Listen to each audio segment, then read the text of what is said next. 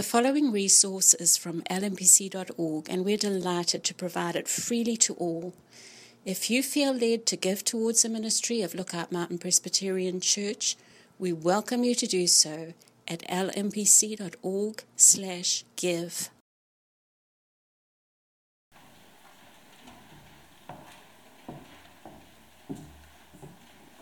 We'll be reading from Luke chapter 7, verses 11 through 17.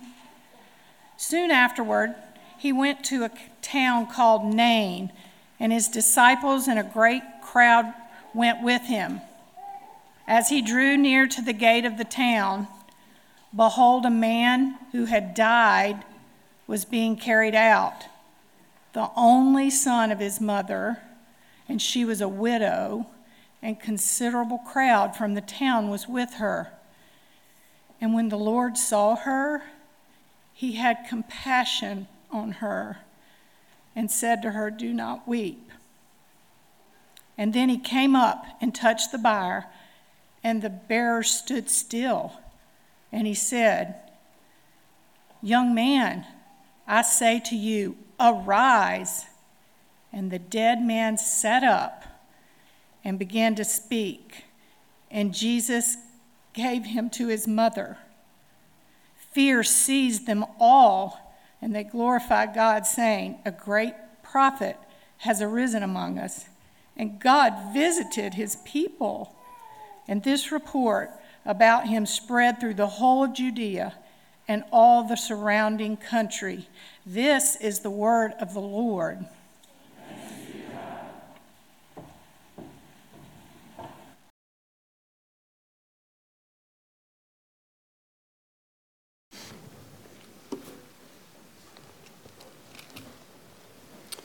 Well, I have my welcome to Frank's. I'm Brian Salter, one of the pastors here, and it's a powerful scene we just heard, and we want to have God speak to us specifically, individually by His Spirit through this scene, this true real-life event that really happened here on earth through a person named Jesus.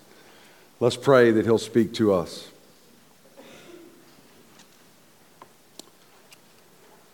Father, we thank you for your mercy, your compassion, your power. We ask now that your consoling compassion and your powerful restorative word would visit us in this very moment, and that by your Spirit you would do what none of us can do, and that's change our hearts. So would you come now and do that for all of us in this room? In Jesus' name, amen. Well, I'm sure that many of us remember, particularly those in various business sectors, March 2021, when for 6 days a giant container ship called the Ever Given was stuck in the Suez Canal in Egypt. If you were in some sort of business, you remember it because it caused utter chaos globally. The Suez Canal in Egypt is a critical shortcut between the East and the West, and one of the world's most important waterways linking Europe and Asia. And this ship, 220,000-ton ship, got stuck when, with wind and a sandstorm, the ship began to turn sideways. And trying to regain control over that massive ship, the crew decided to put on speed and try to get through. And they slammed into the bank. And they ran aground and got stuck in the sand and the mud and the rock. Could you imagine being that crew at that moment? Well, I think we got to call the boss. Something went wrong. You just clogged the most crucial artery for world trade. $10 billion of cargo a day was lost. Cars, oil, livestock, laptops, jet fuel, scrap metal, grain, sweaters, sneakers, electronics, toilet paper. There was even a a cargo container of tofu, I understand, and it was lost. Wouldn't you have hated to be the one that opened that container after 6 days or whenever they got to it? But all the world's experience gathered together, they all over the world in Egypt to say, how do we dislodge something this massive? And no human power could figure it out. Do you know what set that boat free? The heavens. An unusually high spring tide. The sun and the moon moved in a way, and the heavens just north of the Red Sea, that boat had a mini Exodus. The waters moved and started to rise, and suddenly that boat moved, and the power of heaven was the only hope for a stuck ship. Every one of us left to ourselves, we're stuck. It's even worse than the Ever Given. Left to ourselves, we are grounded in our sinful condition. We are desperate slaves to death. We are completely clogged so that life and goodness cannot flow in us and through us. That's left to ourselves. And then you meet the compassionate power of heaven come to earth in the person of Jesus. And He sets us free. He dislodges us from the tyranny of sin and death. And what we understand is that heaven has come down in Jesus, and He's the only way for any of us to live a life that is set free. And it is Jesus who brings true and deep consolation to our deepest losses. And it is only Jesus that brings ultimate restoration to our needy lives. Look first at Jesus' consoling compassion. In verse 11, soon afterward, they had just left where the centurion's servant had been healed in Capernaum. Soon afterward, He went to a town called Nain, and His disciples and a great crowd went with Him. Jesus and His disciples, along with a large, curious, interested crowd, began to follow Him, and they moved toward the city of Nain. It's about 5 miles southeast of Nazareth. So just imagine a procession of a crowd for 5 miles heading towards this place. And then it says in verse 12, as He drew near to the gate of the town, those city gates would have been significant. The crowd following Jesus meets another crowd as they are exiting those city gates. They encounter a funeral procession. Now understand, the funerals in those days took place outside of the city gates. So they're leaving the city, often on the day of death. The body would be taken outside of the city. And so here comes this one crowd with Jesus, and here's this funeral procession, and they're going to meet right there around the city gates. Now, far before Jesus and the disciples saw the funeral, they would have heard it. In that culture, funeral processions were marked with the sounds of sadness. The poorest in Israel, even the poorest, would hire no less than 2 flutes and 1 wailing woman at least. And the goal was to make much noise, professional mourners, professional wailers. Why? So that the family and this poor mother could weep without embarrassment. That she would not be singled out in her sorrow. Others in the crowd that they encounter would have been carrying spices to anoint the body and wrappings for the grave cloth. And we're told as they drew near to the gate of the town, very likely having heard it, then Luke says, behold.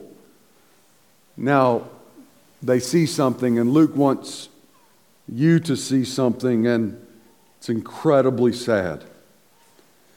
A man who had died was being carried out, the only son of his mother, and she was a widow. And a considerable crowd from the town was with her. 2 crowds collide in a moment of incredible sadness. Why is this so sad beyond just death and the loss of a child? Because she now is the poorest of the poor. She is a widow, and she's lost her only child, which means no one will provide for her. No one can protect her. This woman walks in front of the funeral procession. The mother would have walked in front of the bier. The bier being a wagon with a pallet maybe that had the body on it, or like a cot. They'd place the body on it with long poles and carry the body. That would have been behind the weeping woman. So the first person Jesus would have encountered would have been the widow, the poorest of the poor. She is facing a future as a widow without a child now. In that culture, her futures will be defined by loneliness, sorrow, fear, the closure of her family line. This is a desperate, destitute, weeping widow. And verse 13 says, "And when the Lord saw her," don't look past that.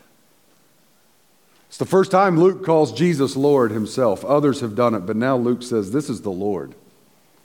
Makes it very clear. The Lord of heaven and earth sees her. He doesn't look past her. God of heaven and earth doesn't look over her. He doesn't look down on her. He looks into her, into her heart. He sees her tears. And then it says he had compassion on her. You may have heard before in the Bible that word compassion is basically the insides, the gut. Do you see Jesus? Stirred in his gut for people who are facing deep loss and who are weeping. He sees. He doesn't look over. He doesn't look beyond. He sees, and he's moved in his heart.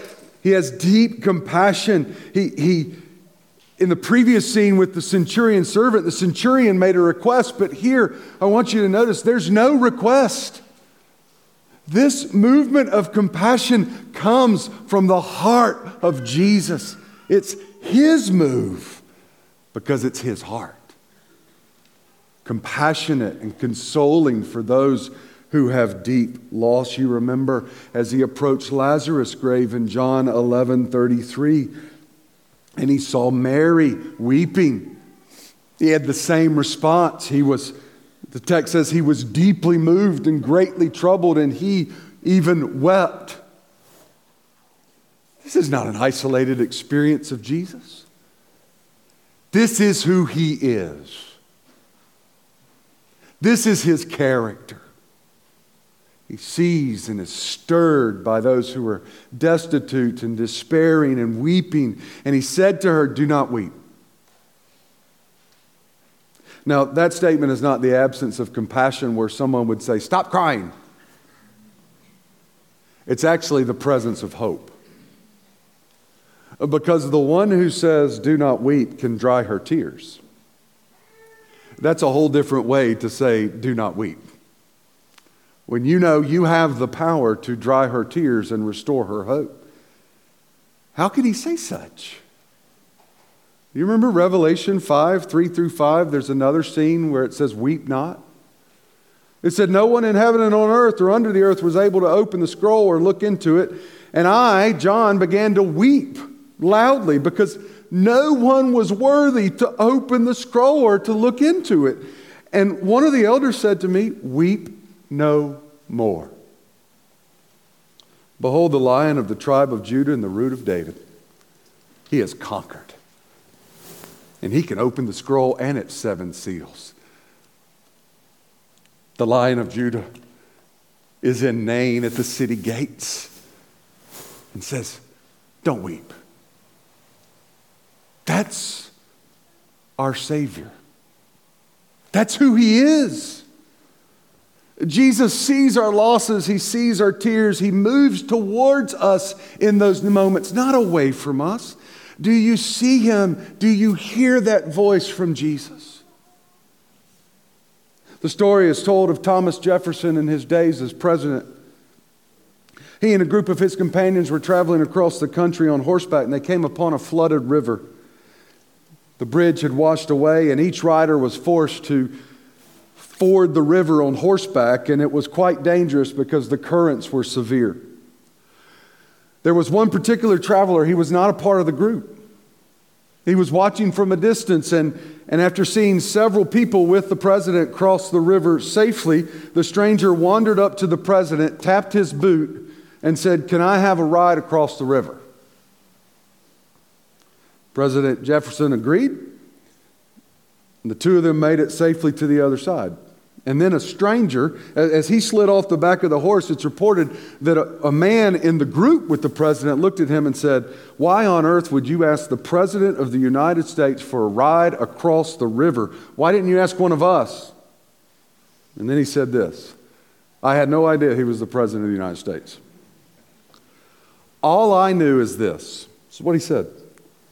"Written upon some of your faces was the word no.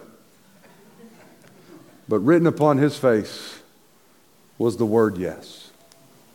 And I needed a yes face today." Do you see the yes face of Jesus?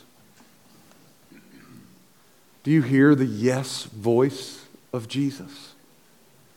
For those who are distraught and stuck and destitute and sorrowing, do we really truly believe this is what God is like? Really? I think if we're honest, though it would be wrong, but if we're honest, a lot of us would say, I think Jesus is like that, but I don't think the Father's like that. Like somehow I think the Father's really angry and Jesus is just always holding him off. I'm here to tell you, listen, as the divine Son, listen, Jesus is the essential image of the Father's personhood.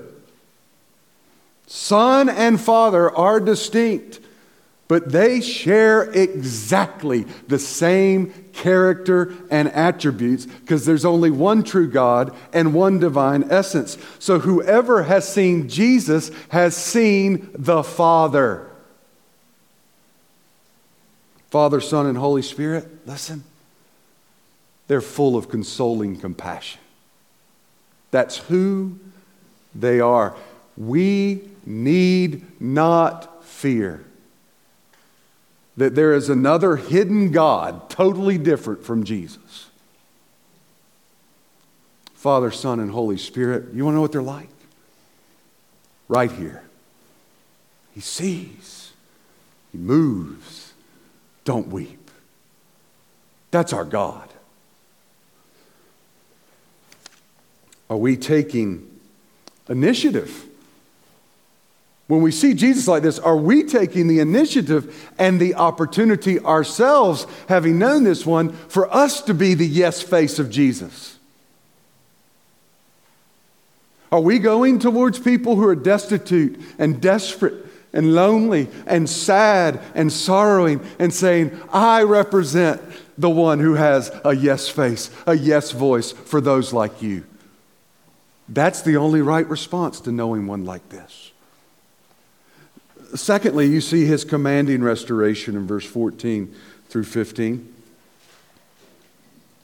Then he came up and touched the bier, and the bearers stood still. You bet they did. Nobody did that. I mean, it'd be like if we were in the sanctuary at a funeral and we were rolling, a casket was present, we were rolling the casket out the middle, and somebody just got up out of their seat and stood in front of it. Everybody would be, what's going on? It'd get attention, right?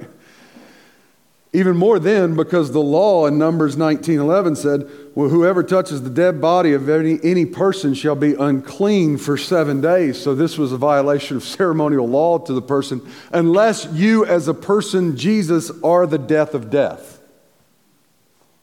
If you're the death of death, you can approach the dead one. That's what's happening here. But it says that the bearers stood still. They're marching with the thing or carrying it, and he approaches and they just... It's like in a movie when all the sound just goes... That seems to me like what might have happened. All the crowd noise, all the wailing, all the flutes playing, just what is happening? And it's in that moment that 2 Timothy 2:20 that describes Jesus as the one who destroys death. He goes and he says, "Young man, arise." And the dead man sat up and began to speak. And I say that laughing because that would have been unbelievable. Nothing can mess with a funeral like Jesus. The dead man sat up and spoke. And then what tenderness. I don't know what it looked like. I don't know what age this kid is. Jesus gave him back to his mother. That's our God. That's so sweet and tender and powerful. I mean, think about this. There's a connection to Elijah.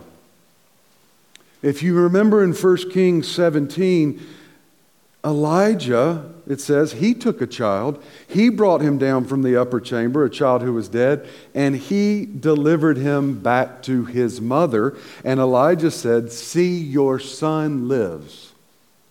Well, now you know why they say after this event, now you understand why they say, a great prophet has arisen among us. This guy's like Elijah. He raises dead people and gives them back to their mother. Tenderly, compassionately. Indeed, this would have been stunning, but the distinction and the difference between Elijah and Elisha, both who raised dead children as prophets, it's when Elijah did it, he had to lay himself over the child 3 times. And when Elisha did it, he touched him with his staff and then laid over him.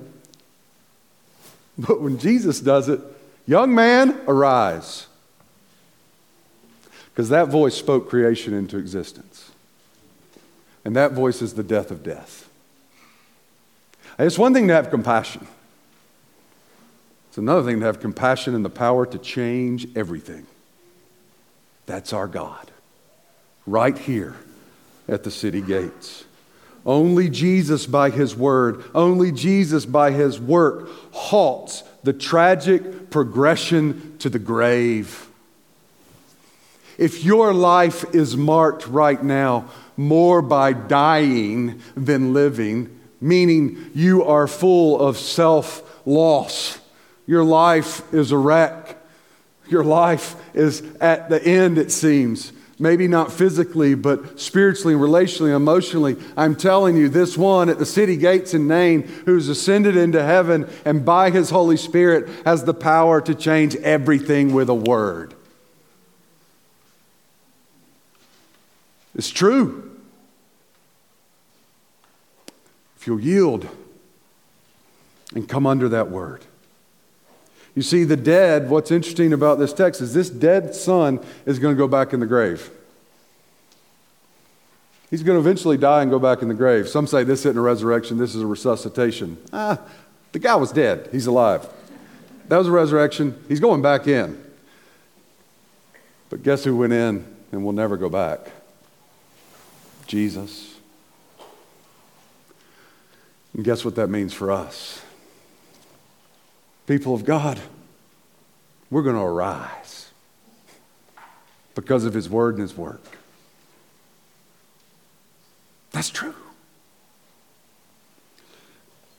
You then see the compelling impact of what happens here. Verse 16 says, "Fear seized them all." You bet. It's like, way to go, Luke. That was a real hard sentence to write right there. And that moment would have been just, of course, fear seized them all. They just saw a dead guy sit up and talk and go back to his mother. But what's interesting is he says they glorified God. They connected the source of what was happening. And here's what is true. When you see the heart-startling, powerful compassion of Jesus, the only right response is heart-stopping awe. Fall on your face, glory to God. That's the only right response to heart-startling compassion with power like this. Because out of the abundance of the heart-stopping awe, guess what? The mouth of the awestruck speaks. Glory. And they respond with two connections. So they see this, and I would not say that they're making all the full connections to who Jesus is. They're beginning to connect some things like a great prophet has arisen among us.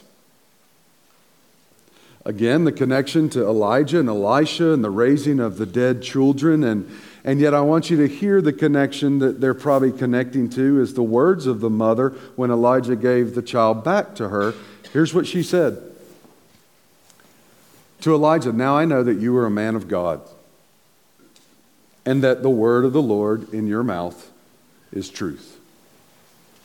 That was the mother's response to Elijah. "Now I know that you're a man of God, and the word of the Lord in your mouth is truth." Well, listen. On this side of the cross and understanding the Scripture and all the Old Testament fulfillment, we have different words to say now in our mouths. Here's what we say. Not, "Jesus, now I know that you're a man of God." We say this, "Jesus, I know you're the God-man. You're the God-man."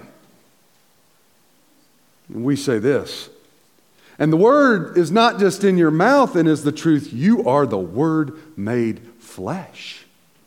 That's the response. They're beginning to connect, and they'll eventually see, "Now I know, Jesus, you're not just a man of God. You're the God-man, and you're the Word made flesh." That's who's here.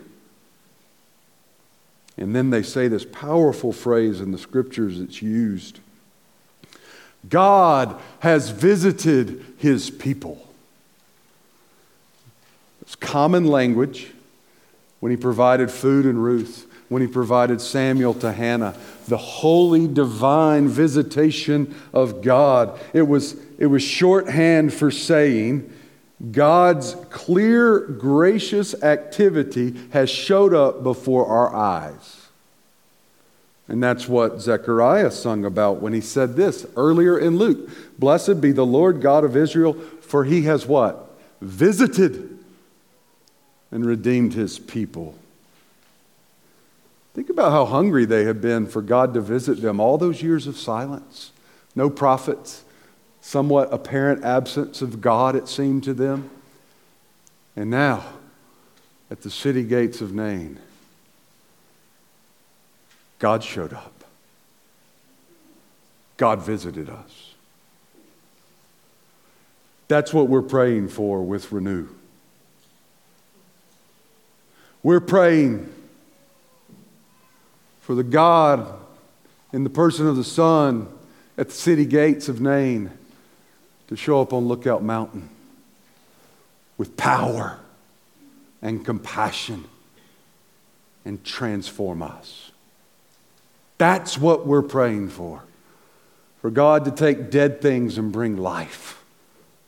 For God to come and take sorrowing tears and say, "Yeah, I said it in Revelation. I'm going to wipe every tear away." And to say, He's beginning here at the city gate, that gentle wiping of tears that He will fully do one day. Would He wipe tears here? Would He visit us with power? Let us pray.